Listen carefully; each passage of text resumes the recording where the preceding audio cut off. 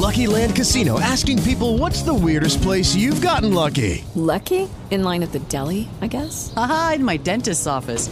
More than once, actually. Do I have to say? Yes, you do. In the car before my kids' PTA meeting. Really? Yes. Excuse me, what's the weirdest place you've gotten lucky? I never win and tell. Well, there you have it. You can get lucky anywhere, playing at LuckyLandSlots.com. Play for free right now. Are you feeling lucky? No purchase necessary. Void where prohibited by law. 18 plus. Terms and conditions apply. See website for details.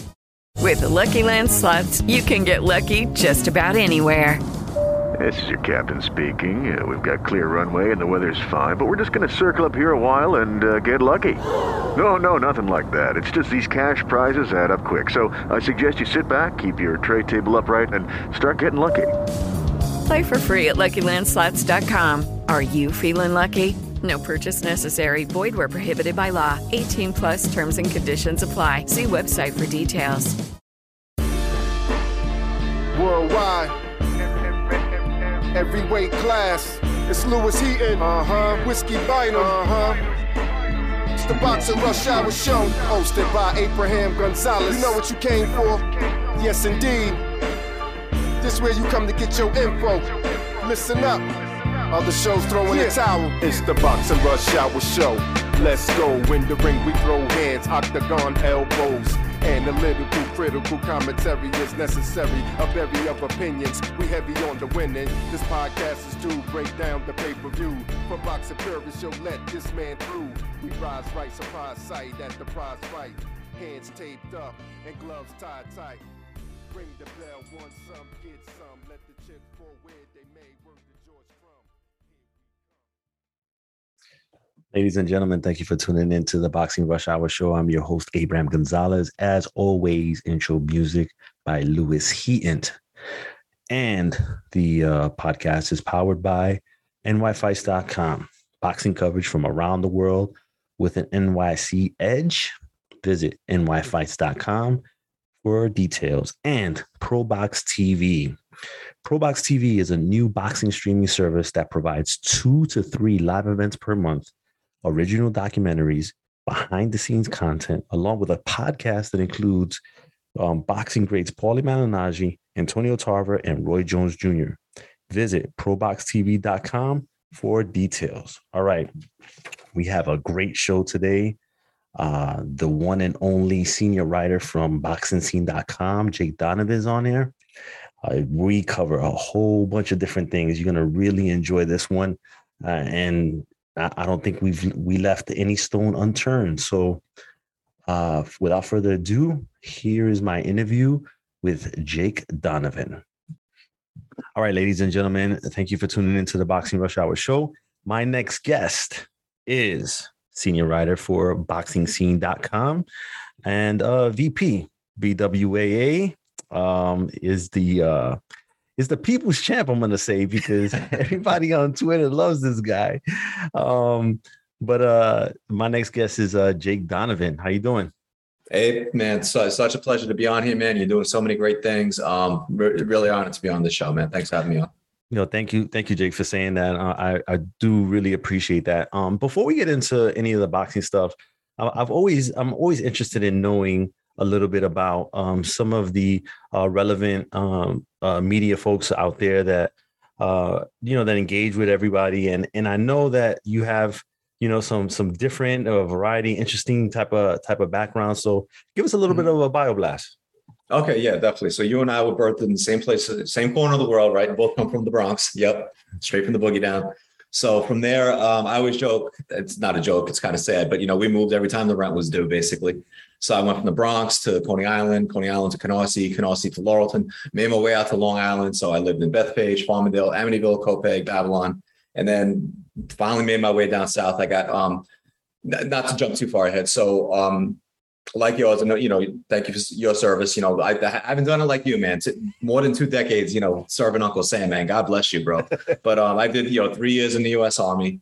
Got out, got a job with a company. We did all the printing for Warner Brothers companies. So I worked my way up through that company, and that actually led me to being transferred down to Nashville. So when country music started growing beyond, the South, they wanted someone on site. So they sent me from New York to Nashville. So I worked for them for another 8 years down here. they closed up shop. I was always writing in the meantime. And then, I just been kind of finding my way ever since then. And, really just growing as a boxing writer. So I still work for an advertising agency now as well. They treat me very well. So juggling 2 full-time jobs, man. It's, you know how it is on the boxing grind, man. We're busier than ever. So it's been tough, but, I'm grateful, man. Just, I really been able to make a name for myself through boxing, so it's, I always joke if we were like, footballscene.com, it's not like I'm going to be sent to the Super Bowl, so. We're both in a good place though, man. It's like I said, it's, we both get to make a living out of this. So it's, it really is a blessing. So, but that's, the very long road that led me here. I did try to box for a minute, while I was in the Army. I ran up a record of 11-4. I had 4 stoppages. My very last fight, I thought I was fighting a guy that was 9-0. Apparently my German wasn't as crisp as I thought. The guy was 0-9. Never came close to winning and ran my ass out the ring. So it was at that moment I said, you know what, Jake, you're a better writer than a fighter. Know your place in this sport. So yeah, was it one of those situations where like what was it like in the movie The Fighter where it says this guy just got off the couch? Oh, right. Yeah, basically. Yeah. So the guy did wind up going, he was a journeyman when he went pro, but he did wind up fighting. He was one of those guys that shouldn't have fought for a world title, but he did. So at least I can kind of hang my hat on that. Yeah. So. Now, let me ask you this: looking back at, Jake as a, I don't know if you went in as 18 or 19 or whatever, 19, into the Army, right? 19. So, Jake as a 19-year-old in the Army, what was that mindset like, and where were you stationed at? All right, so I did. This is what's funny about because Lefty and MPO, they went down to Alabama a couple of weeks ago, and it reminded me when I did basic training at Fort McClellan in Anniston, Alabama. So I went straight as this, punk teenager from New York, thinking I knew everything about the world. Meanwhile, I never left New York except for one baseball trip to Florida. Went down south where I heard all sorts of things. I mean, Yankee was the nicest thing they called me. So, I mean, people, like I said, I've always rolled Boricua culture. I am a white boy, but, I never heard the word, well, they call me wetback down there because I guess they couldn't figure out what to call a Puerto Rican, right? So. Even though I'm not, but yes, I've heard that, Fort Wigga, and just all sorts of not. Yeah, it was like that. That was a real eye opener being down in Fort McClellan. So that's like in the armpit of Alabama. And then for AIT, I moved up northern Alabama to Huntsville, Alabama. So that was pretty live. That was almost like a college town. It was growing at the time. And then from there, I went over to Germany. We did a pit stop in Panama. So it was after the conflict, after they finally did what they had to do. So we went over there for cleanup, went to Germany for a bit. Then when Saudi Arabia Operation Desert Storm broke out, I was there to set up the ammunition storage, the stations and all that. I didn't see a day of combat in either one, but I do have 2 combat patches. I don't take credit for it though, because, like guys like you, Jamel Herring, and there's a whole lot of people that, seen some stuff that I never have. So, but I tell you that even though you say that, I still think that you should take credit because you were in a position where anything could have happened, right? And so it being in that position, I don't think a lot of people realize like that's a lonely place. It is, yeah, it really is, yeah. It's just one of my dad, he Guy Russell, he passed away more than 3 years ago, but he served in Vietnam, and he was even in a situation like they offered him the Purple Heart. He's like, nah, you know what? I accept that. Then I don't go home. He's like, then you get shot and killed for real. So I'm big on karma like that. So yeah, and like that, I got too much respect for the guys who really seen some stuff that that still stays with them. So yeah, no, for sure. All right. So and you did the Olympics in 2016, if I'm correct, and in 2020. So how was that experience doing the Olympics? Because I know it seems like it's a lot of work, but if you can kind of give some like wave tops of what it is that you were responsible for doing and how you played a part in it. Yeah. So to backtrack a little bit on that. So a year before the 2016 Olympics, I started doing like TV stuff, like the research. I was called the historian for like when PBC started doing stuff on Bounce TV, NBC Sports Network, Spike, all that. It was myself, Steve Farhood, Corey Erdman, Marcos Villegas. We were the guys that kind of rotated through all that. So I wound up settling pretty much with NBC Sports and Bounce TV. So with NBC Sports, I built up a very good rapport with the producers, with BJ Flores, with Kenny Rice. And it's funny because a lot of guys on Twitter don't like those 2 guys, but I got to give both of them a lot of credit because they would have won, when the producer, David Gibson, one of my favorite TV producers of all time, he asked them, he's like, hey, we need a researcher for, the 2016 Rio. And without hesitation, they both said, Jake's the perfect guy. We need to get him on board. Gibby called me up. And then next thing I knew, I was in Stamford, Connecticut, working with those guys. So that was like, I had just started with Pepsi at the time. So I was like starting to phase out from boxing. I got really burnt out. So I was working with Pepsi, and then I got that phone call and I had to tell them, I said, look, man, I don't know if I'm ever going to get to do this again. And they were fine with it. They gave me, 3 weeks leave, and it was just something else, man, just to see like the commitment. It's weird because NBC just isn't big on boxing. It's like, they're very big on the storytelling aspect. So just see like the commitment of like just watching hours and hours of fights, and then just to get these 30 minutes on air. It's a fascinating process, but just getting to work with those guys, seeing these just getting to tell all their stories, for 18 days. It's something I'll never forget. And then, like I said, I didn't think it would ever happen again. And then another producer wound up reaching out for 2020. I was actually supposed to go to, so I like, oh man, I finally get to be on site, because Chris Mannix covered 2016 Rio. He decided he really wasn't going to do 2020. I believe he decided he wasn't going to do Tokyo. So I had a chance to go there. Then of course the pandemic hit. So everything was on hold, and then they still said I had the job, but it was going to be back in Stanford. So it was myself, Kenny Rice again, Sean Porter worked this one.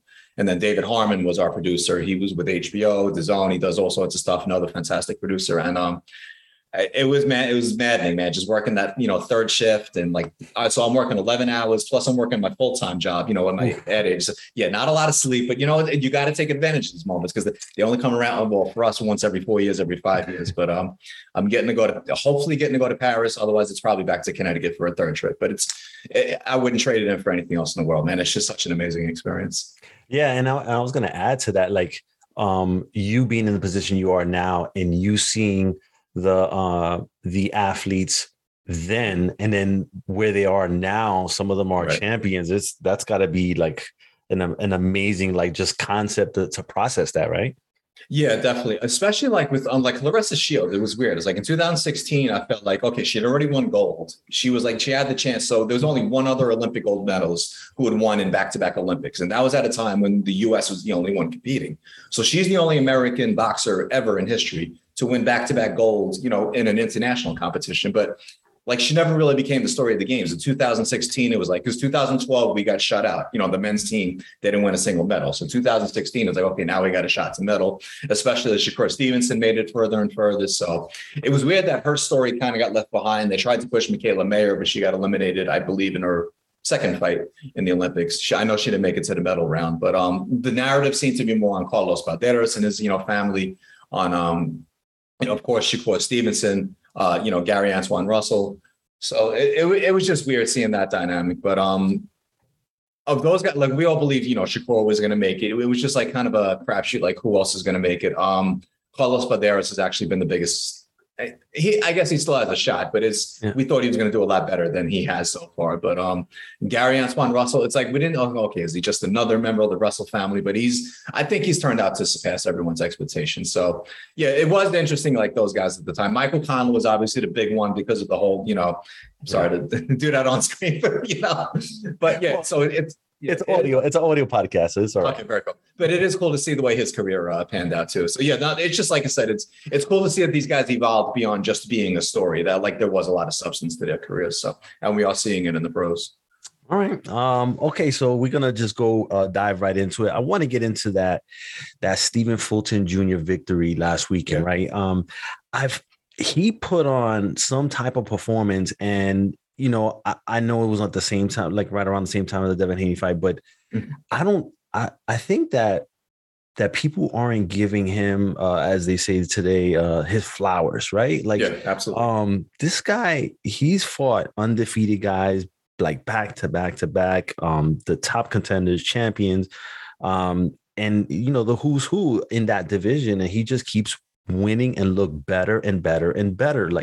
What is your overall thought of Stephen Fulton Jr.'s performance last Saturday? So I'll put it this way. I was covering the Devin Haney and George Kambosos fight, and I'm watching that fight. I went into that fight thinking, okay, if Devin Haney gives us a spectacular, we got to start talking about him pound for pound. I left the night watching that fight, watching Stephen Fulton. I'm like, damn, where do I put Stephen Fulton on this list? Because he is, man. He's just something. There's nothing when you watch him, it's oh my God, this guy's going to be pound for pound number one, someday. But he just finds this way to even when he doesn't overwhelm guys, like he just leaves absolutely no doubt against, like you said, there's been, I think it was 3 or 4 guys in a row that just had never lost, didn't know how to lose. And he makes it look easy. The Brandon Figueroa fight was a war. That was, I think I had it a draw. I don't know if that's my little bit of bias towards Brandon Figueroa, but he's proven he is the premier 122-pound fighter in the world right now. So way more than MJ. And it was against the guy that Danny Roman was a round or 2 away from still retaining his title against Ahmed Aliyev. So he could, that very well could have been our undisputed championship right there. So, and, like I said, for Danny Roman to come out of that fight and said, yeah, I got my ass kicked. There's no question about it. That tells you all you need to know about Stephen Fulton's performance. He's just, it's something to him, man. Just it's nice to see him, Jaron Ennis, just this night level of talent coming out. Philly is like this club show, fight sound. They do produce these guns, but it's like they don't have these big stars. But those 2 guys, they really have a chance to really run the tables for years to come. Yeah, absolutely. Now you touched on the Devin Haney fight.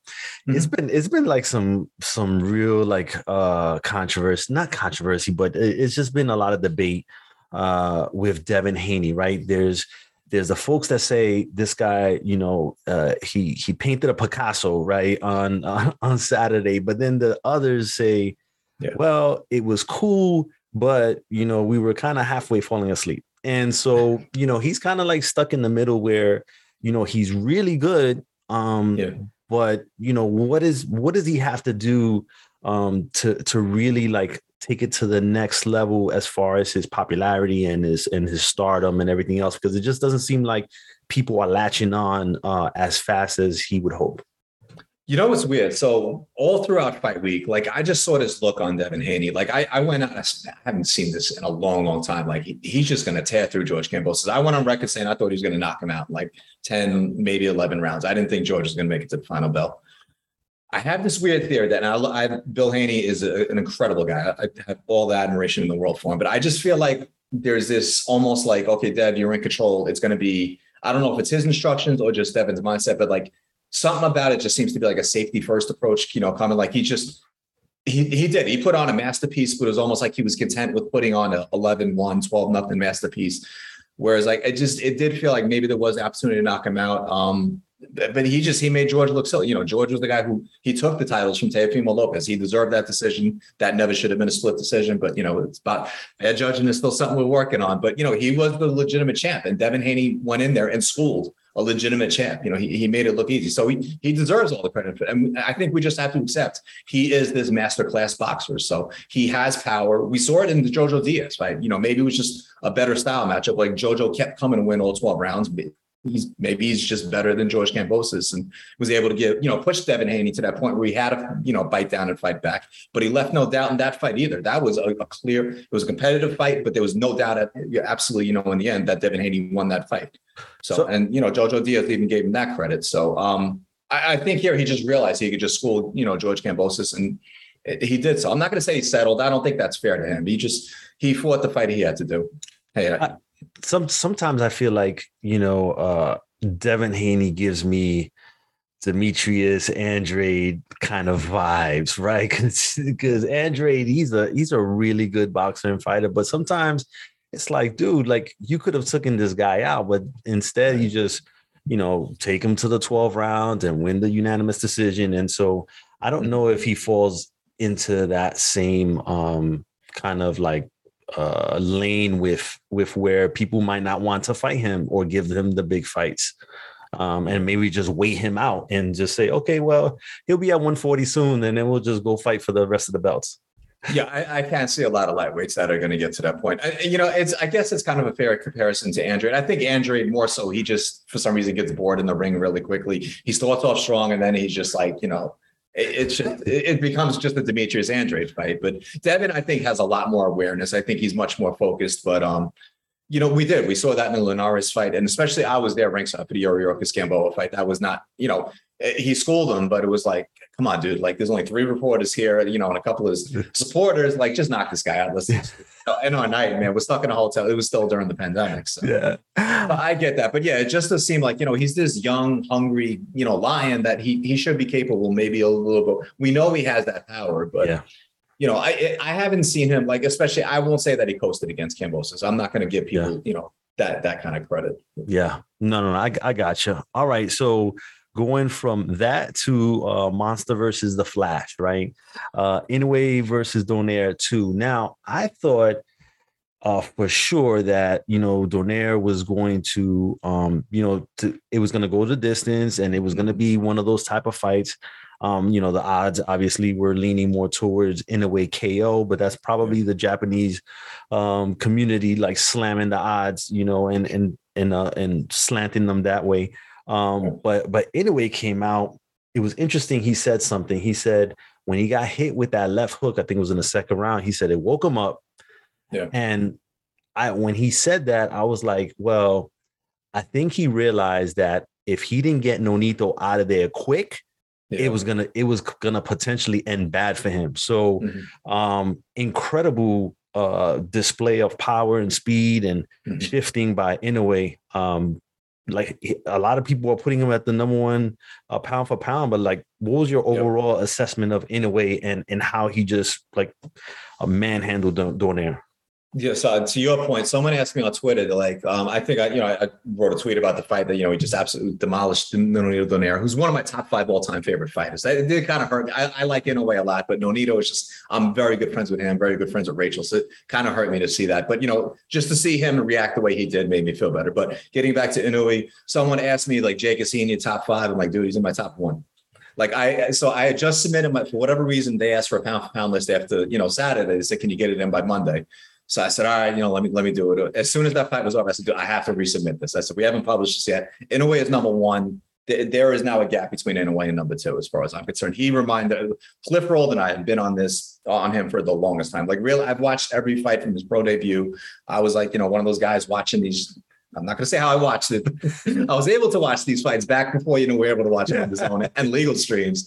But yeah, just from winning his first world title in his 6 pro fight, running, beating the number 1 guy at 108, beating the number 1 guy, beating Alvaro Narvaez at 115, and then just storming through 118 pounds, his 3rd weight division, and he's doing this stuff.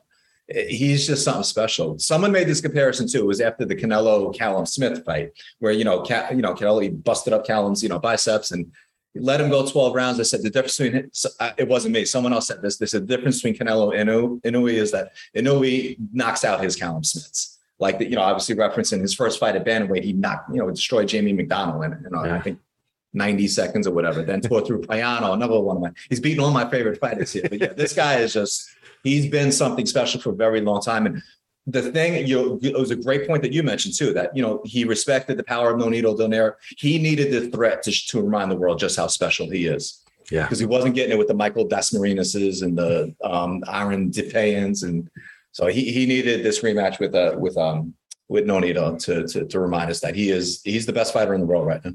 Yeah. And moving on, quick plug, Hall of Fame weekend, Canastota, New York. If you can make it out there, there's a laundry list of inductees this year. It's crazy, but Miguel Cotto was out there signing autographs today and all that. So if you can get out there, Showbox is running a card. O'Shea Jones is making her pro debut.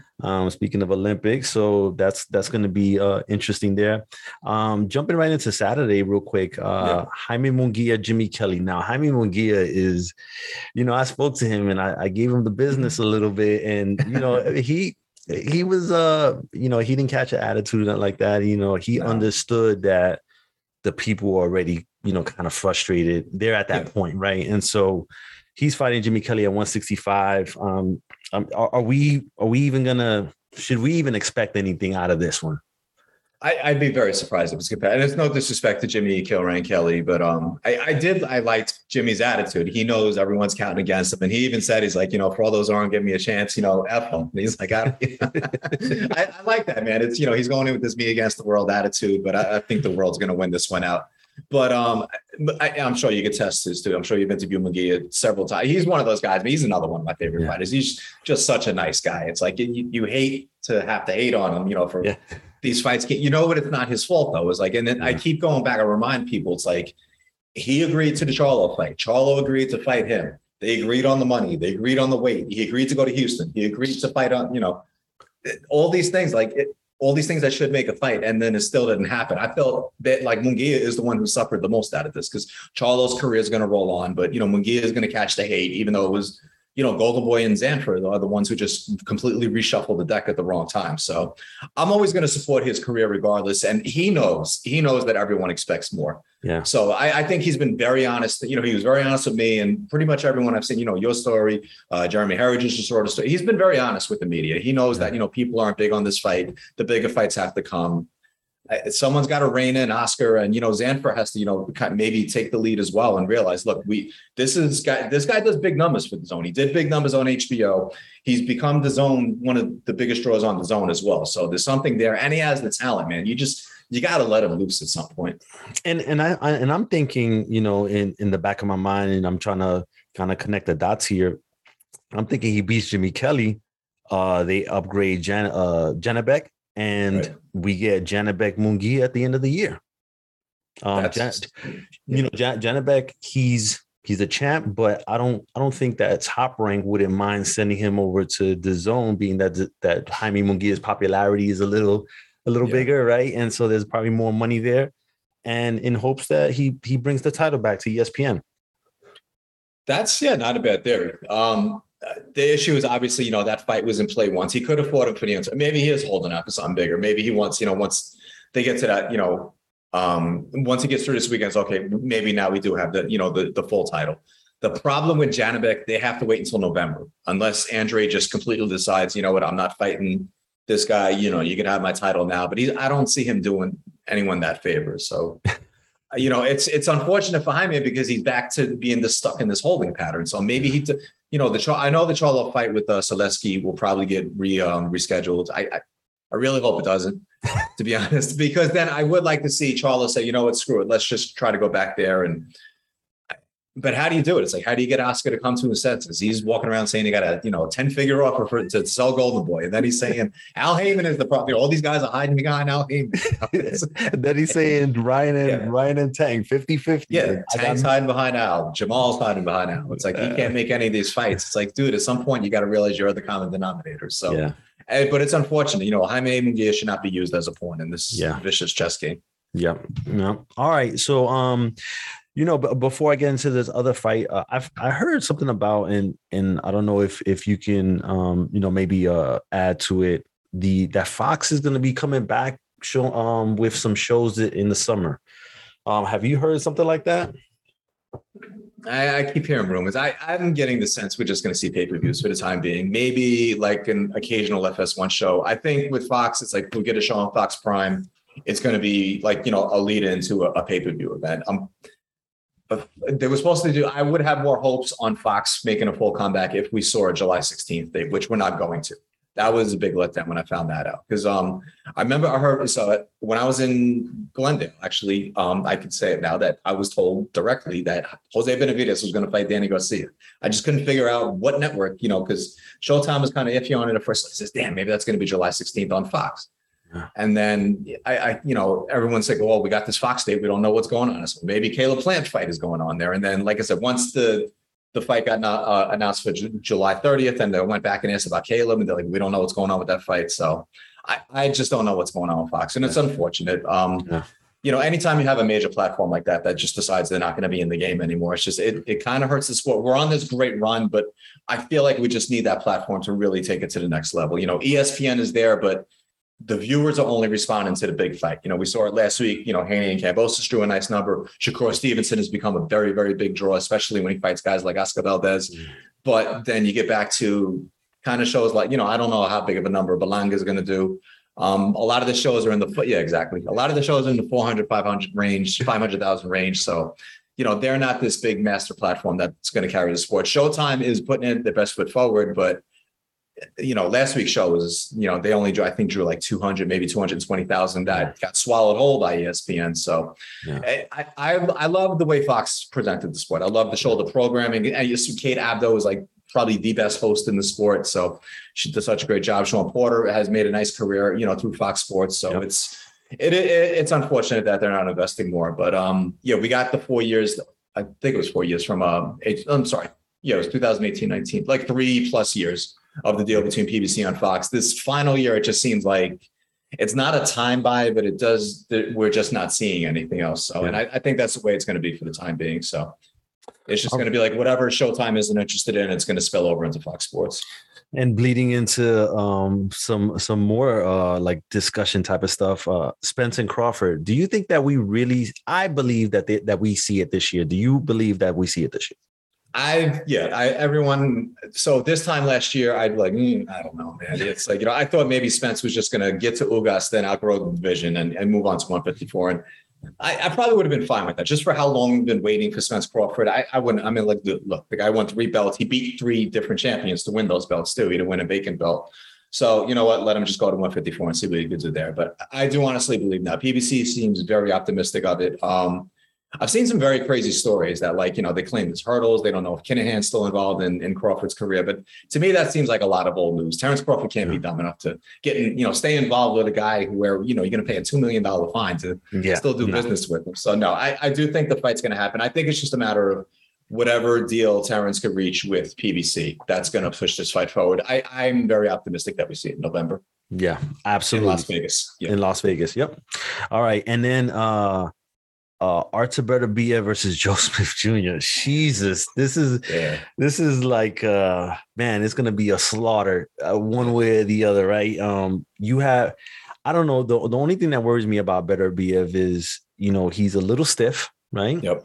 Joe Smith, he's not the fastest guy out, right? But he can move a little bit, and so I don't know. Like, I seen Joe Smith digging up the holes in the sand in the beach and doing all this crazy stuff, and Beterbiev with the weight, but like both of these guys are preparing for war. Like how does this fight play out? Yeah, you nailed it, man. It's like everyone. I haven't seen anyone yet who thinks this fight's going to go to distance. That would be the upset of the year if the judges are needed in this one. It's Joe Smith. He's just one of those guys. He's always one punch away from ending a fight. That's what's going to make it dangerous. But what's going to make it dangerous for him? I mean, to get hit that many times by Artur Beterbiev, I don't know, man. That's, Joe's my boy. I usually go with Strong Island guys. So, I'm going to roll with him for that very reason, but I'm not making an official prediction. Yeah. I did on one. Someone asked me before. I said, you know what? I don't pick against Strong Island guys. So I'm going to pick Joe Smith by knockout. But, and it's conceivable. Artur, Beterbiev has been down before. Yeah. But the flip side to that is Joe Smith is very, very hittable. Yeah. So this is going to be a dangerous. It's, they're both 2 old school guys. They have this old school approach. They're just brutal. It's like boxing porn, man. That's. Yeah. And that crowd, I mean, I don't think people realize, but, Joe Smith with his union reps, right? And then Beterbiev with the Russians, like that's going to be a packed like house, and it's going to be real tense in there, exactly. on Saturday night. All right. Yeah. So the far down the road, Triple G versus Canelo 3, right? I've been excited for this fight, right? Since about 2 years ago. I kept telling people, hey, when they fight, everybody is going to be really excited about this. But then, people shitting on it, and I was like, So, what do you think? Are you as excited as I would say most people are for this third fight? So when you put it in that context, I'm probably not even as excited about it as you are. Because I got to a point, I'm like, I just don't care about this one anymore. I'm glad. To me, it just feels like this is something the Zone had to do. It's unfinished business. But the flip side to that is the 2 times they fought, they were 2 fight of the year contenders. So I keep using Pacquiao Marquez as the example. Nobody asked for Pacquiao Marquez 3. And especially Marquez's one other fight at welterweight. Nobody thought it was going to be remotely competitive. And guess what? It was just as competitive as the other 2 fights. Pacquiao, to me, I thought that was the one fight that Pacquiao won, if you could say cleanly. I think I did have him winning 115, 113 in that fight, but it's the only fight of the 4 where I did have him winning it. So, but again, it was, nobody expected, Pacquiao was on this tear. He was knocking everyone out. And then all of a sudden he just, Marquez just reminded him, you know what? I got you kryptonite, bro. So Gennady could still be that guy. I mean, I don't put too much into it. He did exactly what he should have done against Murata. He started slow, but once he got going, there was no stopping him. And, Canelo coming off a loss. I mean, I'm not down on the fight. That'd be very unfair to say. Like I said, I'm not as big as like the DAZN execs are on it, but I think it'll be very exciting. So actually, be at my wife's aunt and uncle's 50th wedding anniversary that night. I'm like, they are big boxing fans. I'm hoping someone is going to have it on, because if they do, I definitely want to watch it. And I probably will wind up at someone else's, house watching it that night. But I guess, yeah, I'm glad for the people who wanted to get it done, that it did get done. But yeah, it was just one of those. It was kind of like on that same plate as Spence Crawford. I was like, all right, either do it or don't, man. So, but that's the crazy part. That's how big of a year this is, that we could very well get both of those fights. Yeah, so. and I'm looking at this fight, right, and outside of just the fight itself, from a business perspective, this fight makes all the sense in the world. These guys both have like Fortune 500 companies backing them. They want to have both of their faces on those posters, with those big companies that are going to spend a gazillion dollars, with ads and all that. So I just feel like when it comes to the business of boxing, this is like the biggest business fight that could happen, between these two guys. Yeah, I think that's very fair to say. I know that's been the big debate, is this fight bigger than Spence Crawford? Look, Spence Crawford is definitely a much, much, much bigger fight against guys like us, against hardcore boxing fans, the true boxing fans, and even, some mainstream boxing fans that follow the sport far more than, casual fans. But for those who they only know a handful of names, yes, Gennady, Canelo and Triple G, that's the fight they're going to want to see. People people probably haven't seen Triple G since the second fight. They're not going to care. They're going to hear these two names and they're going to want to watch. Same reason, nobody knew what Mike Tyson and Roy Jones have been up to for, decades, but 1.6 million people bought the damn show. It's like I said, when you put these two names together, it's going to attract attention. So that fight will attract more attention than Spence Crawford. But I mean, in my opinion, I think Spence Crawford is the much bigger fight. That's the fight that does far more for the future of the sport than, I keep saying, Canelo Triple G 3 is just unfinished business. Spence Crawford is that's pound for pound supremacy. Absolutely. And then I caught a lot of flack with this along those same lines. I said that Gervonta Davis versus Ryan Garcia is one of the biggest fights in boxing, period. Because of their drawing power from two distinct different universes that they have, they are going to do a huge number. And, everybody's like, oh, it's not bigger than Spence Crawford. Outside of the hardcore fans, right? And when you start talking about casuals, you start talking about all these big companies that have all these deep pockets. Davis versus Ryan Garcia is the mega fight. Yeah, I agree 100%. I think, the people who are making these arguments too, they have to realize it's what they want out of the sport is not the same thing why celebrities are paying attention to the sport. I mean, look at the people that went to, the Tank and Rolando. And look, Rolly talked up a good game, but that was the Gervonta Tank Davis show. That was the one pay-per-view where he absolutely sold on his own. I mean, he did it against Isak Cruz as well, but that pay-per-view just didn't track very well. It drew a nice crowd, but it didn't track well. But this was like an event. I mean, the first, I know Triller did a show at Barclays, but we don't count that. This was the first real show at Barclays since the pandemic, as far as I'm concerned. And it was the Gervonta Tank Davis show all the way through. And he did it really without even, Floyd wasn't even involved in the show at all. He was out doing his own thing. I still don't think he mentioned the fight at all.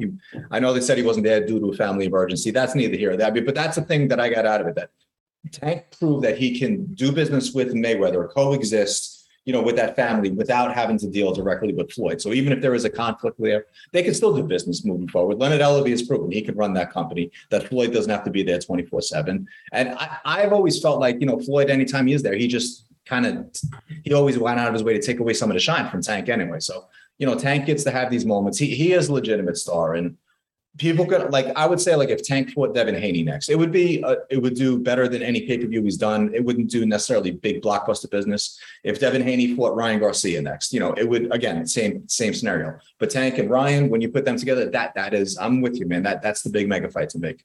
Yeah, absolutely. Well, listen, Jake, we covered a lot of different things here.